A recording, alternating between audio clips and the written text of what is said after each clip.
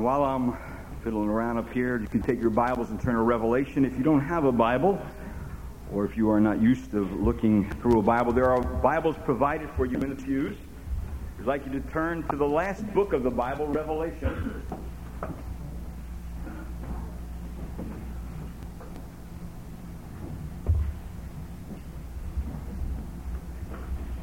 And I will be covering some important things in the book of Revelation.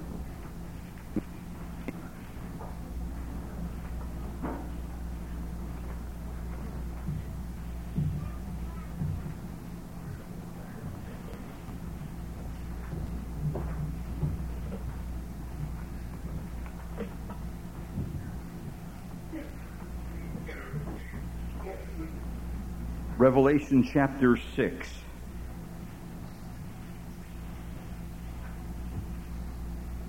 Let me just read that and then I'll explain.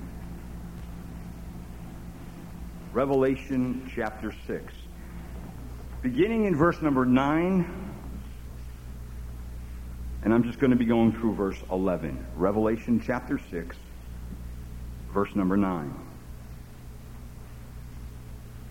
And the Bible says, "And when he broke the fifth seal," and the he there is Jesus Christ, "I saw underneath the altar souls of those who had been slain because of the word of God and because of the testimony which they had maintained. And they cried out with a loud voice, saying, 'How long, O Lord, holy and true, wilt thou refrain from judging and avenging our blood on those who dwell on the earth?' And there was given to each of them a white robe, and they were told that they should rest for a little while longer until the number of their fellow servants and their brethren who were to be killed even as they had been should be completed also." Now let me just back up and try to explain what's happening. This is taking place, this has not taken place yet in life, in the world. This is going to take place in a tribulation period that the world has never known before, a time of trouble, a time the Bible calls Jacob's trouble. And it's going to be one of the most horrible times that this earth has ever seen. And if you look up here on this chart, this flow chart, you'll find here that the cross of Christ happened about 33 AD. And right now we are in the age called the age of dispensation, or the age of grace. That means the gospel of Jesus Christ, his death, his burial, his resurrection is being preached all over the world. And every tribe, every people, every kindred, every tongue have an opportunity to come to know the true and living God by accepting him, Christ, as their Savior for the forgiveness of their sins, that he may cleanse them. And Christ, of course, has the authority to give them eternal life, that when they die, they can know for sure that when they pass away from this life physically, they can live with God, Jesus Christ, forever and ever and ever. And because of the cross of Calvary, that is possible for even you tonight who have come. And so, during this age of grace, you are here, the gospel is being preached. We are actually living in it. But someday, the Bible tells us, there's going to be a rapture. There's going to be a day when the Lord is going to take all those who believed in him off this earth to be with him forever and ever. Now, it doesn't mean the earth has ended. People are going to be living on the earth still. Life is going to go on in the sense as normal. People are going to be marrying and giving in marriage. They're going to be doing the normal things of life. The only problem is that the church is gone. It's no longer here. Now, during that time, God's going to use this tribulation period to bring the Jewish nation back to him.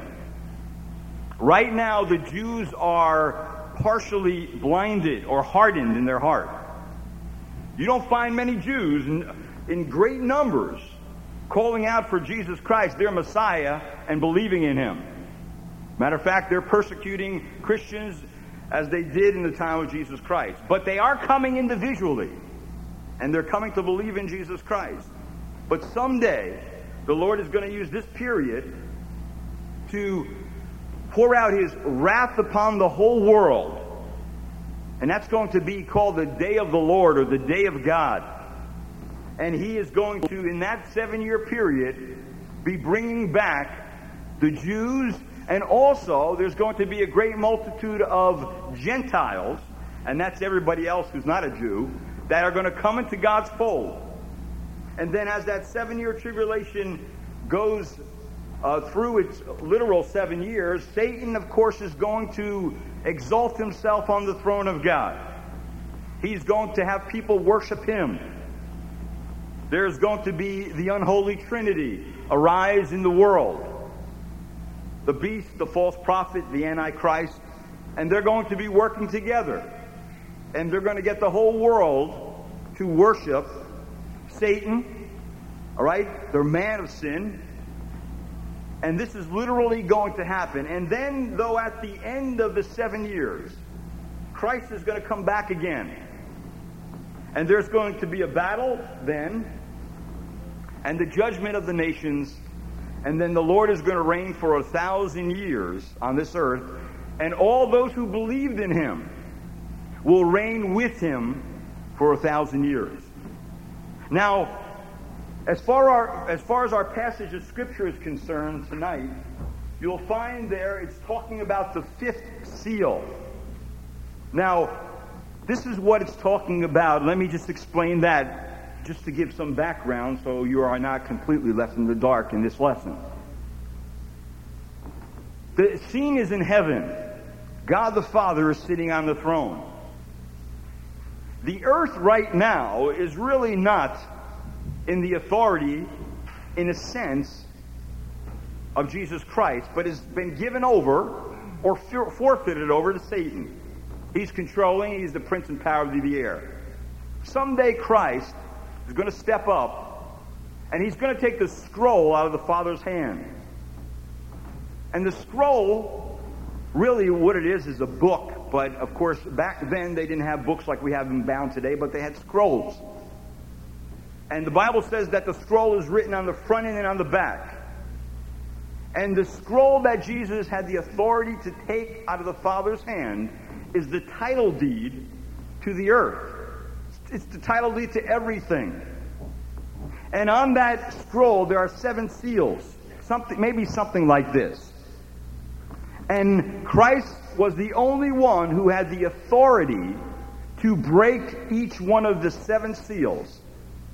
And we know that each one of the seals represent a part of the judgment of God. When the 7th seal is broken, the Bible says there will be 7 trumpets. And then at the end of the 7 trumpets, there will be 7 bowls. And that means as we go through the 7 years of tribulation, the tribulation will become worse and worse and worse in this world. Now, this passage of Scripture that I read tonight is speaking of the 5th seal. We already looked at the first 4 seals. It's looking at the 5th seal. Now, if you notice, over in Revelation chapter 6, in verse number 17, Revelation is the book describing the outpouring of the anger and the wrath of God upon man. Actually, Revelation is speaking about the end of man's day and the beginning of God's day. Man has had his chance to rule. He has had his chance to rule the kingdoms of the world and obtain peace. But man in his heart has no peace. He has war and fighting in his heart. And there will be wars to the day you and I die. There'll never be the kind of peace that comes when a person comes to a personal relationship with the Prince of Peace, the Lord Jesus Christ. And in Revelation 6 and verse 17, Notice what it says there. It says that the people of the earth had noticed something. It says, for the great day of their wrath has come, and who is able to stand? That is the day of the wrath or the anger of God that will be poured out on this earth, and it will be a time of great, great tribulation. Now, the end of man's day is a time where God begins to take back his earth. It is a time where he cast out all the rebels of the world. And as we have seen already, God will bring judgment in the first 4 seals that I have mentioned. And let me just quickly review them. The first seal, the white horse, represented Antichrist, who's going to come with a message of peace to the world. He's going to make a covenant with Israel, a covenant of peace, and in a sense keep that for 3.5 years. And then at the midpoint, he's going to break his agreement, and he is going to become the persecutor of Israel instead of the protector of Israel. And really in the 5th seal, we're going to see that tonight. Also, the red horse, which was the 2nd seal, was the seal that produced war, that Antichrist would fight against men, and that men would fight against men. And God does not directly intervene as of yet, but we'll find later on as we go through Revelation, heaven begins to fight with earth, and then the battle on earth becomes very hopeless. The black horse represented famine, and the pale horse represented death. Those were the first 4 seals. Now we know that war brings famine, and famine brings death. And in the tribulation, there will always be those 3 things: war, famine, and ultimately death. Now, we come to the 5th seal, and also the last 3 seals. And these are really responses to the judgment of God upon the world. One group responds by prayer, and that's the group we'll look at tonight. They are the martyrs. The second group responds by being fearful. They're afraid. They want to hide themselves from the one who is the wrath of the Lamb. And they're the unsaved people of the earth. And then the last group is the heavenly host, the audience in heaven. And they respond to the judgment of God in complete silence. That when that 7th seal is broken, the horror that's going to be unleashed upon the earth is so great that there is silence, the Bible says, in heaven for the space of 1/2 hour. And so far we have noticed there is never silence in heaven. People are always worshiping and praising God. The 24 elders are there, and the seraphim and the cherubim and the angels of God. And all those who worship him are there, and it's a place of great activity and music. And yet, there's going to come a time where heaven is going to be silenced because of the horror of the wrath of God that will be leased upon this earth. Now, this evening, let's look quickly at the 5th seal. And we're looking back to heaven.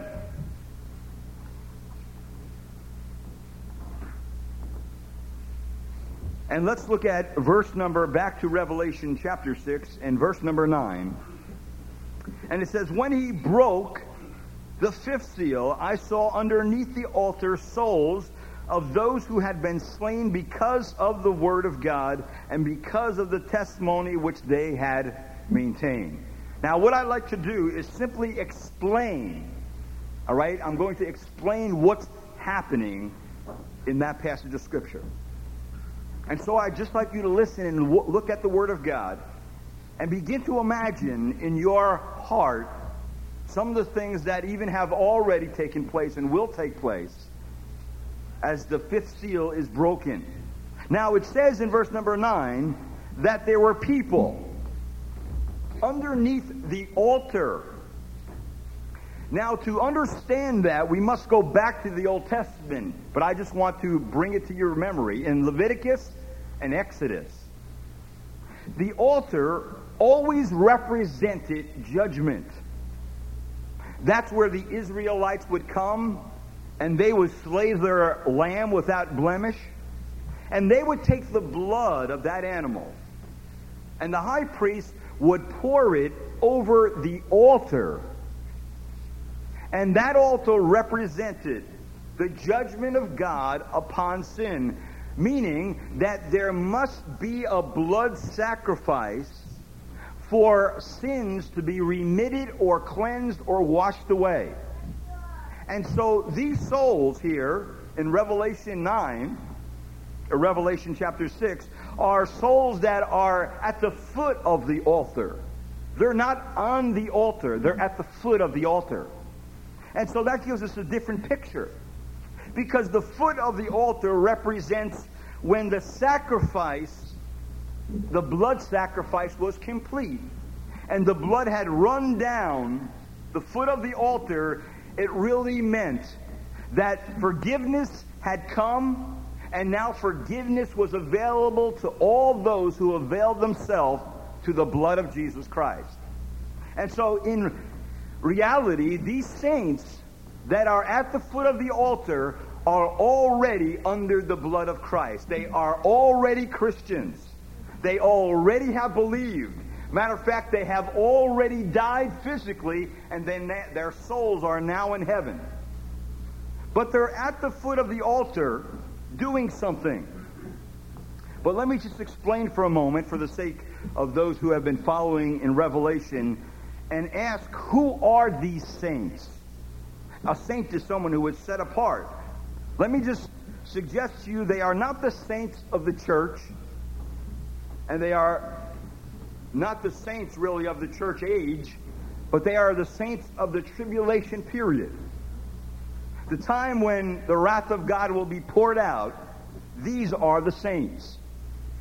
Now, to explain that more fully, let's take our Bibles and turn to Romans chapter 11. Remember, I said a moment ago that the tribulation period was specifically for Israel. Well, something has to happen before Israel can have their eyes opened to the true Messiah, to Jesus Christ, so they can begin to trust Him and be saved. And notice in Romans chapter 11, in verse number 25, it says this.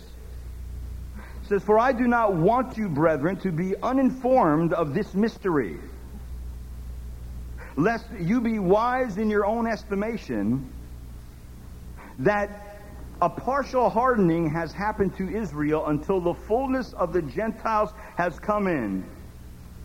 So the Bible is saying here that the thing that must happen before the blinders are lifted from Israel so they can see the Messiah is that the fullness of the Gentiles must happen. And the fullness of the Gentiles is the completion of the church.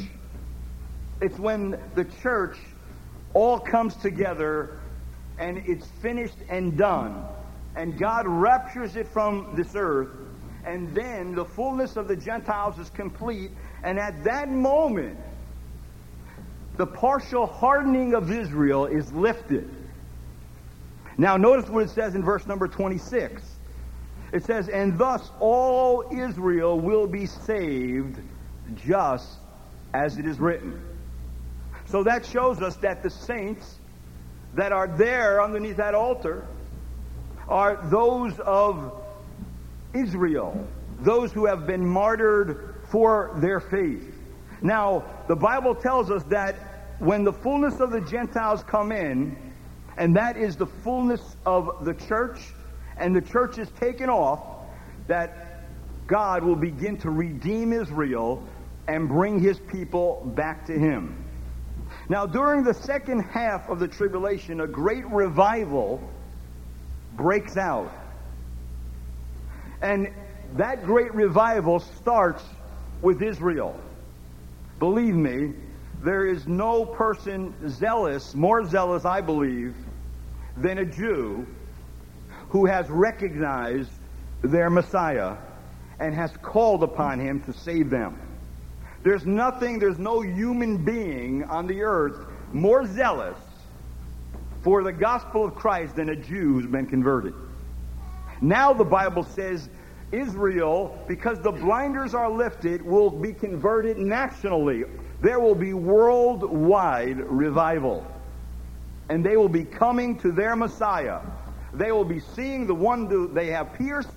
They will have great sorrow, and they will come to their Messiah. And that's exactly within the plan of God. And so Jews will be coming by the droves to Messiah. The Bible also tells us during that time, and if you turn back to Revelation chapter 7, you will notice that God raises up a group of missionaries. In Revelation chapter 7, in verse number 1, let's look down to verse number 3. It says, "Do not harm the earth or the sea or the trees until we have sealed the bondservants of our God on their foreheads. And I heard the number of those who were sealed, 144,000 sealed from every tribe of the son of Israel." And it goes through the 12 tribes of Israel. That means that a group of individuals, a group of Jewish missionaries were taken out of those tribes, brought together by God and sealed by God so they could not be harmed or hurt. For what reason? So they can go out through the whole world and preach the message of the Lord Jesus Christ to the Israelites and to the Jews. And when they do that, many of the Jews, many of Israel trust Christ as their Savior and their Messiah. But because of that, Antichrist begins to dog the saints. Matter of fact, the Bible tells us in Zechariah 13:8 that 2 out of every 3 believing Jews will be killed for their faith. 2 out of every 3. That's a pretty high percentage. And so they will be killed for their faith. And also, a redeeming host of Gentiles will be saved during this period in the tribulation. Now, I want you to notice in Revelation chapter 6, or chapter 7, in verse number 9, there was another group of people, a multitude of people that have trusted Christ as Savior. And it says, "And after these things I looked, and behold, a great multitude, which no one could count, from every nation and all tribes and peoples and tongues, standing before the throne and before the Lamb, clothed in white robes, and palm branches were in their hands. And they cried out with a loud voice, saying, 'Salvation to our God who sits on the throne and to the Lamb.'"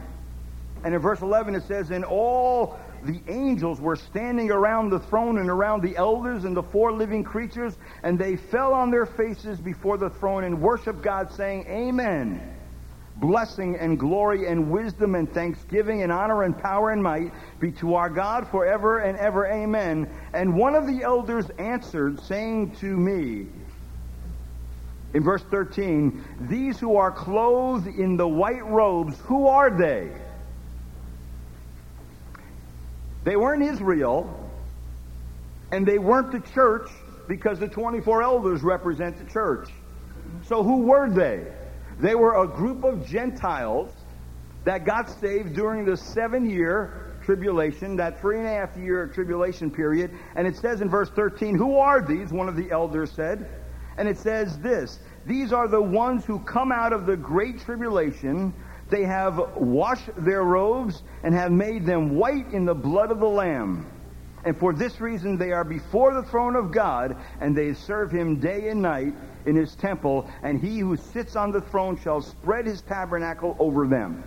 So the Bible is telling us that this group, this multitude of souls beneath the altar, are those who have been slain during the tribulation period because they believed in Jesus Christ and they stood for the testimony. And because of that, Satan dogged them, and 2 out of every 3 were killed. And the 144 Jewish missionaries were sealed by God so they could not be hurt. So they can continue during that time to continue to preach the message of Messiah. Matter of fact, the Bible tells us also that the Lord took them and protected them for 3.5 years. Now, what happened to these particular people? Well, the Bible says they were slain. They were killed for their faith. And also, who killed them? Well, the Bible tells us in Revelation 12 that the dragon, or the beast, the Antichrist, persecuted Israel. If you notice in verse 13 and 14 of Revelation chapter 7, it says, in verse 14, "And I said to him, My Lord, you know. And he said to me, These are the ones who come out of the great tribulation. They have washed their robes and made them white in the blood of the Lamb." Meaning that because of their faith in the Lord Jesus Christ, that they were killed, and in being killed physically, their garments were washed clean in the blood of the Lamb, going back to the sacrifice that is needed for the redemption of mankind. And so they'll be delivered up in tribulation, and they will be killed. And so, who are these saints? They are the Jews and the Gentile believers in the tribulation period that are killed for their faith in Jesus Christ, and now they are in heaven. Now, brethren, let me just stop for a moment and say this. During this time of life on the earth, to be a disciple is going to be very dynamic. Matter of fact, if you know that you're going to get killed for your faith, you better really believe it if you're going to die for your faith. And these people really believed. Christ has changed their hearts. He had come in and cleansed them. He had come in and he had shown them who he was. And they trusted in him. And because they trusted in him, they were killed for their faith. And as they were under the throne in heaven, now protected by the blood of God, forgiven of their sins, but it was not all over yet on the earth. They prayed in response to the judgment of God.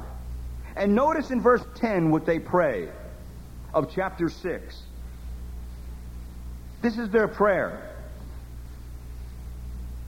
It says, "And they cried out with a loud voice, saying, How long, O Lord, holy and true, wilt thou refrain from judging and avenging the blood of those who dwell on the earth?"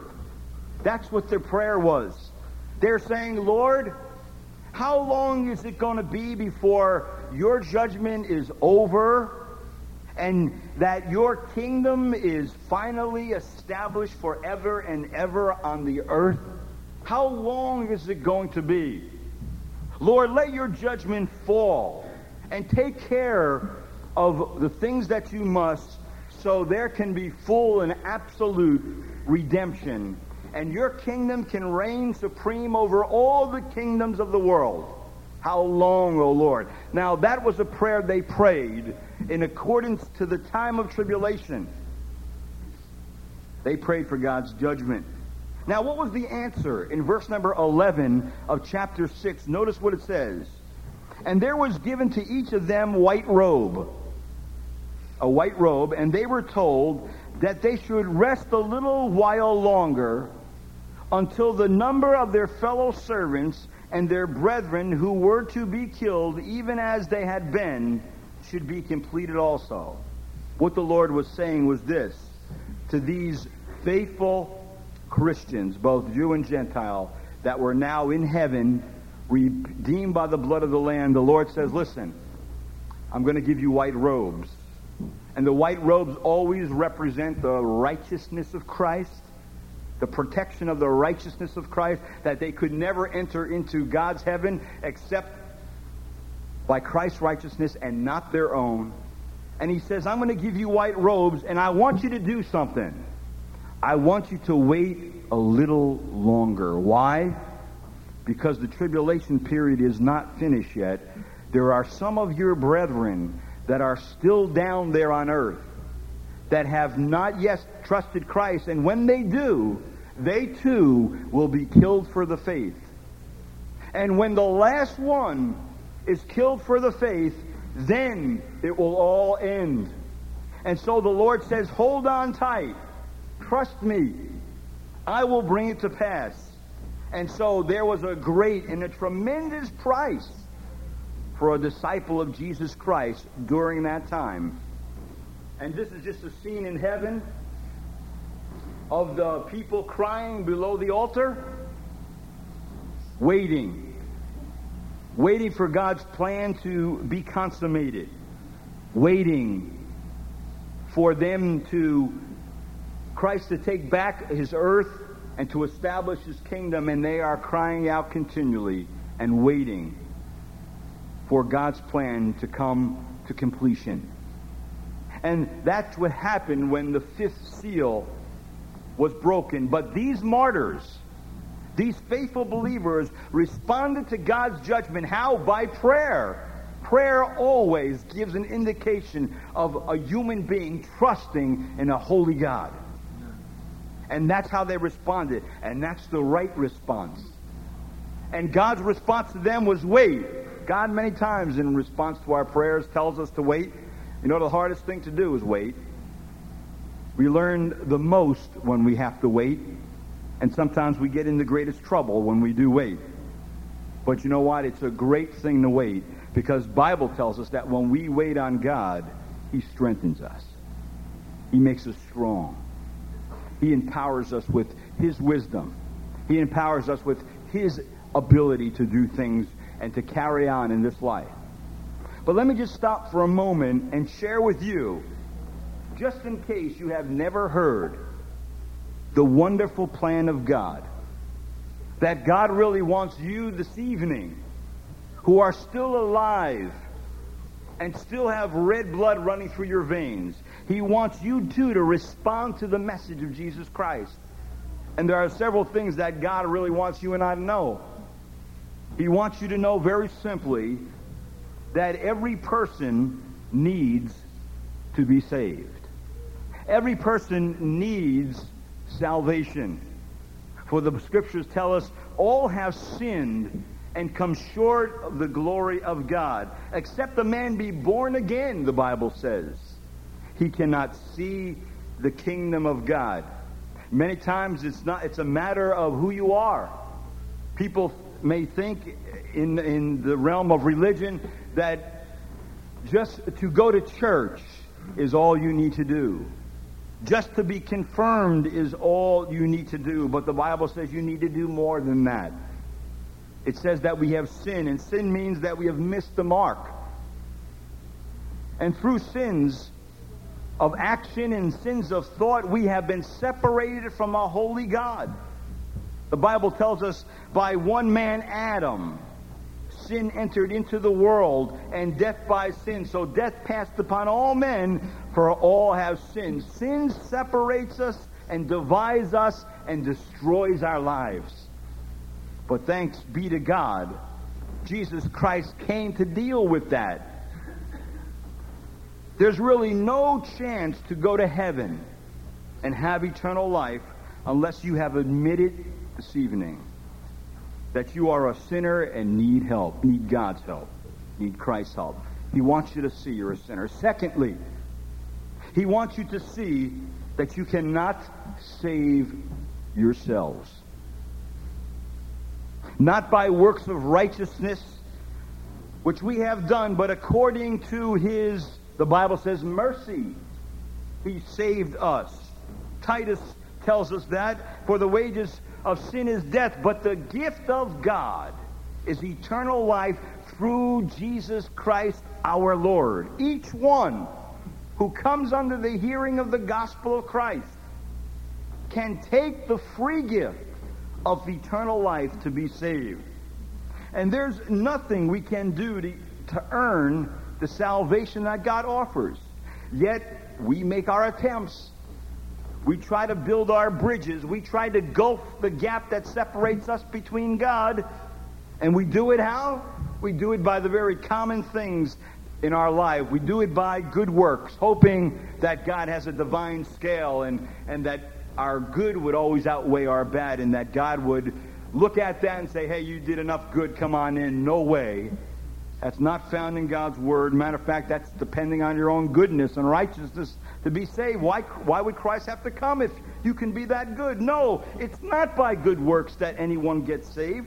Some people may say it's by living a moral life. I've been moral. I've tried to do the best I can in my life. I never murdered anybody. I never really did harm to anyone in any way.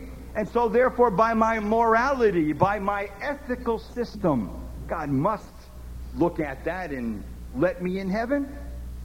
But the Bible says, no, that's not going to happen, because that's dependent on yourself again. That's dependent on your own righteousness again. Some people say, well, I'm religious. I've been going to church since I was yay high. And I go to church every Sunday.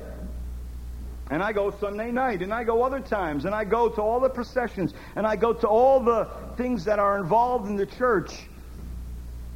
But you know what? Just because a person walks into a church building doesn't make them a Christian. Just like if you walk into a garage, it doesn't make you a car. See, but many people believe that way. They says, I'm religious, so God has to accept me. But you know what? Every one of the attempts that we make to hope God accepts us into heaven have failed. And when we come to the place and realize, no matter how long you live your life, that whatever you do to try to appease God, that you fail, and you begin to say, well, Lord, I guess I'm just hopeless. I'm a hopeless case. If you come to that place, praise God. Because you know what? You got to see yourself lost before you get saved. You got to see you need a physician and you're sick before you call for one. See, that's what the Scripture is telling us.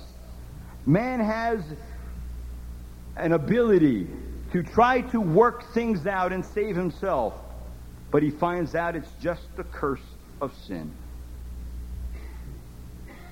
There really is only one remedy, the Bible says, to our hopeless state. You know what that is? That Jesus has provided. As we look tonight, those martyrs under the altar, Jesus has provided for their salvation. Just as well as this evening, Jesus Christ has provided for your salvation. He has provided for your eternal life. Jesus, the Bible says, who bore our sins in his own body on the tree of Calvary, that we, being dead to sins, should live unto righteousness, by whose stripes, the Scripture says, we are healed. For God so loved the world that he gave his only begotten Son, that whoever believes in him should not perish and slip into hell and be under the wrath and condemnation of God for all eternity, but what? Not perish, but have everlasting life. It's yours. It's yours tonight. And I pray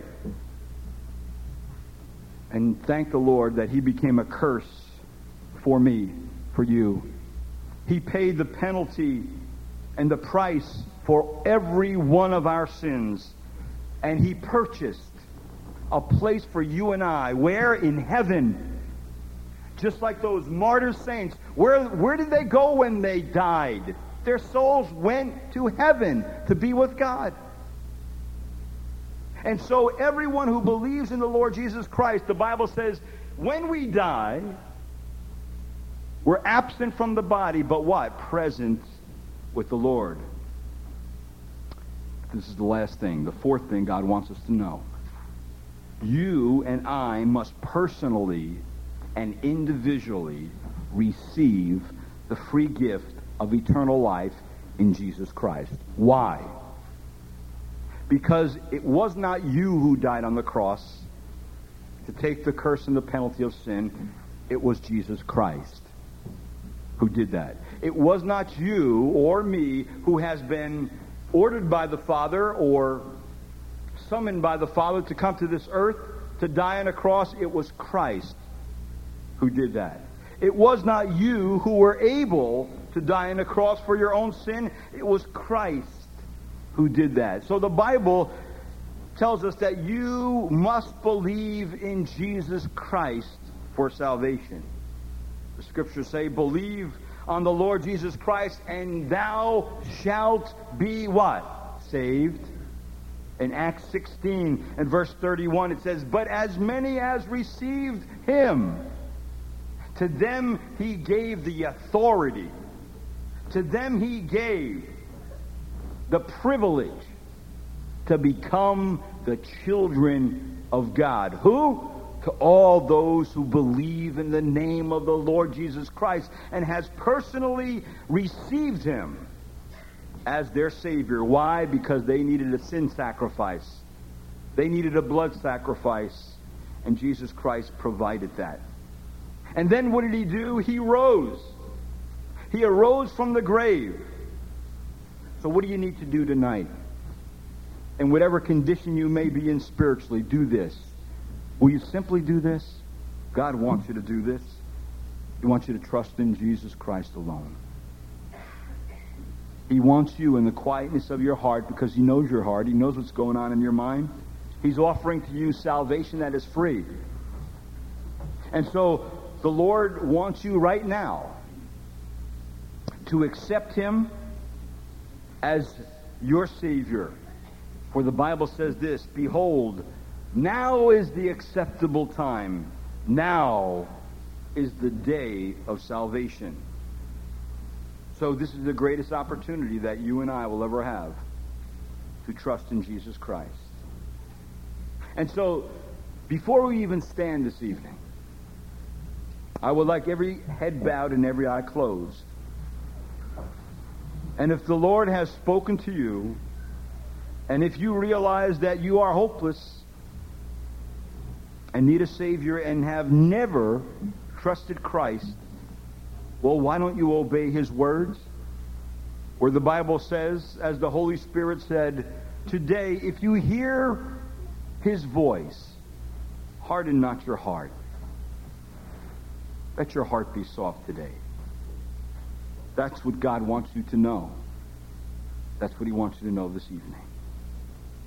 So if you, in the quietness of your heart, realize that you need to be saved, you need Christ, you need the Messiah, then pray this quietly in your heart.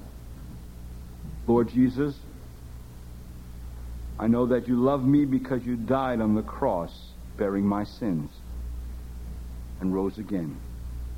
I confess I am a sinner, dead in sin, and I cannot save myself. I do now, by faith, in your word, accept you as my personal Lord and Savior. Thank you, Lord Jesus, for saving me. Thank you for the message of Jesus Christ. And Lord, I just ask you tonight that if there is any person that had prayed that in the quietness of their heart, that, Lord, you would confirm it by the Holy Spirit, and, Lord, that you would speak to them in a very intimate and a special way, and that they would share with someone else who has come about the great thing that Christ has done in their life today by offering to them free salvation, and they accept it, the free gift, and have taken it for themselves. And Lord, I pray that you would bless those people in a very special way this evening. In Christ's name I pray. Amen. Let's stand together.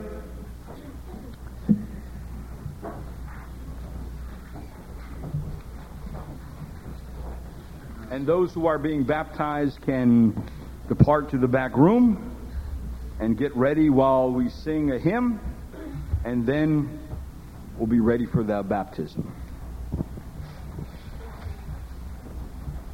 Turn your eyes. Turn your eyes.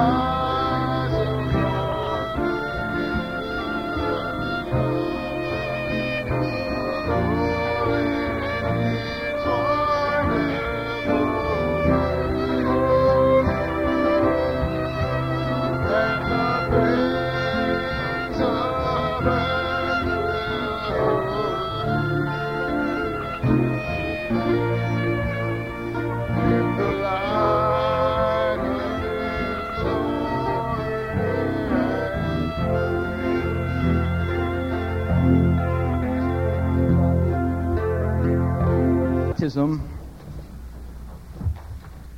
represents three things. We have a full tank of water here. Usually it's heated. But our heater didn't work till about 2 o'clock, and it needs about 6 hours of running the 500 gallons that we have in here, and we only had about 4 hours, so it's not very warm.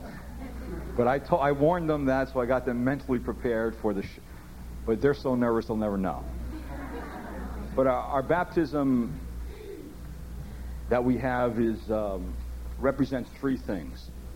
When a person stands, first of all, a person should not be baptized until they trust in Christ as their Savior. The Bible tells us that we're to believe and then be baptized. So we have to have an understanding about what salvation is all about. So when a person's standing in the water, he really represents himself in the old life as a sinner condemned in sin. And then when he goes down underneath the water, he represents being buried with Christ. As our sins were buried with Christ. All right? And then when they raise up from the water, raising up is an indication of raising to newness of life in Christ Jesus. And so that's what the baptism represents. When a person is really carrying out something outwardly in symbol that has happened in their life, in their heart. And so I like to ask both Andrea and Lou if they would step down here.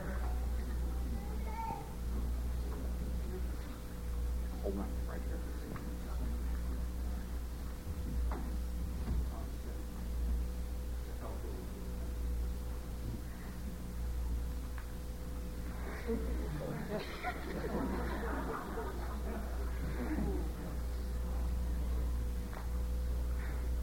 All right?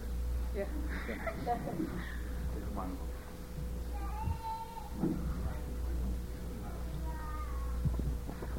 Okay, this is Lou and Andrea, and they have been a blessing to us in our church. And I'm going to let Andrea go first so she can give her testimony and step up on that step over there and get warmed up. So, Andrea, I want to hand you the mic, all right, and just use the mic. I was brought up in the Russian Orthodox faith, which is really kind of heavy on tradition and ceremony. And I abandoned the church as a teenager. I decided that I wasn't going to go anymore. Lou and I had many discussions when we were dating about the Lord. And I told him at that point I felt that religion was just a means to keep law and order and morality. And anyway, at that point, I didn't believe in God or Christ. Then about 12 years after we married, at one of the companies I worked for, I met a woman who became a very good friend. She's a Christian, and she started witnessing to me. And she told me what Christ did for us on the cross, and she was always there to answer questions, and she never pushed, but she was just always there for me. And she sent me a Bible, which I stuck under the bed, and it gathered dust for quite a while. And I started reading it, and I did a lot of thinking and a lot of praying, and then one morning I accepted Christ as my Savior. The hardest thing for me to do was to understand that salvation was so easy. I didn't feel that I was good enough, and due to my religious background, I felt that I had to earn my way to heaven.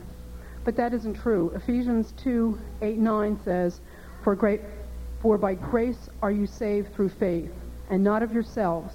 It is a gift of God, not of works, lest any man boast. I was a teenager in the late 60s and early 70s, and that was a time of Woodstock and women's lib. And I didn't think things were that bad. I knew times were changing, but it wasn't that bad. But as time went on, I guess I really wasn't paying attention, or I didn't want to see how the world really changed and how things are not the way they should be. I find that I'm very offended by a lot of the things that are going on in the world today. I'm offended by the things they're teaching kids in school about morality, about taking rights away from parents, the homosexual issue, the immorality and violence on television and in movies, the abortions, euthanasia. These things are really against God's will and what He's taught. And at one point He said that there would come a time where good would be seen as evil and evil will be seen as good. And I feel the world is really turning upside down, and it's time that God's people stand up and are counted.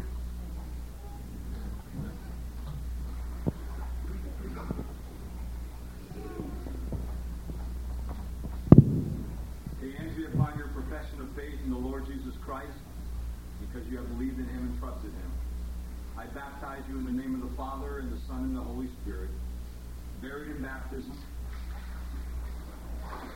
raised up to walk in newness of life in Christ Jesus.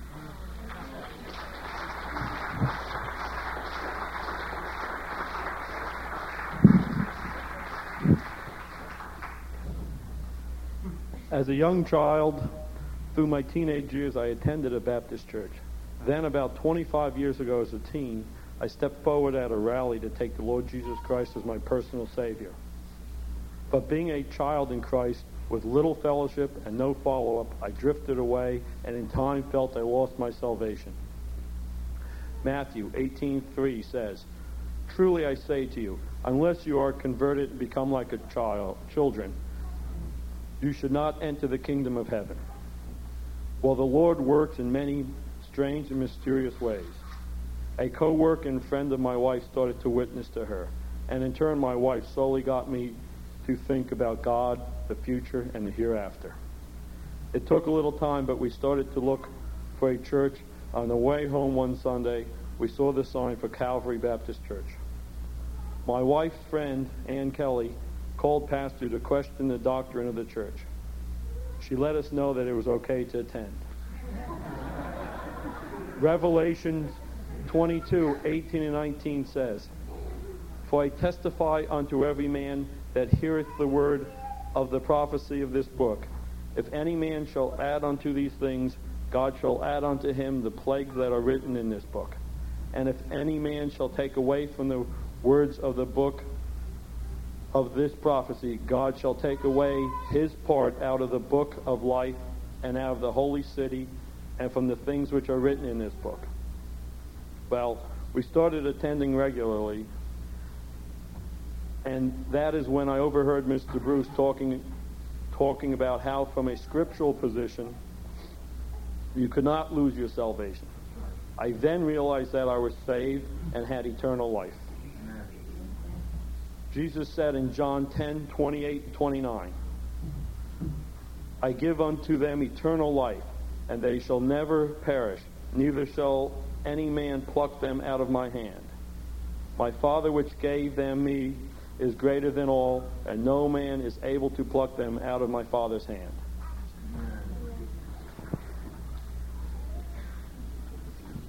Lou, on your profession of faith in the Lord Jesus Christ and confessing him publicly, I baptize you now in the name of the Father, and the Son, and the Holy Spirit, buried in baptism,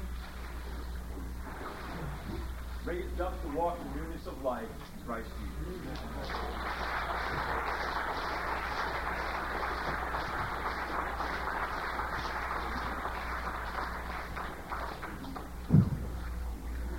Amen. We have done it as the Lord has commanded, and we'd like you to stay around, come in the back room, fellowship for a while, have some coffee and refreshments as they have supplied them tonight. Let's stand together, close with a hymn, and we'll see you back in the back room.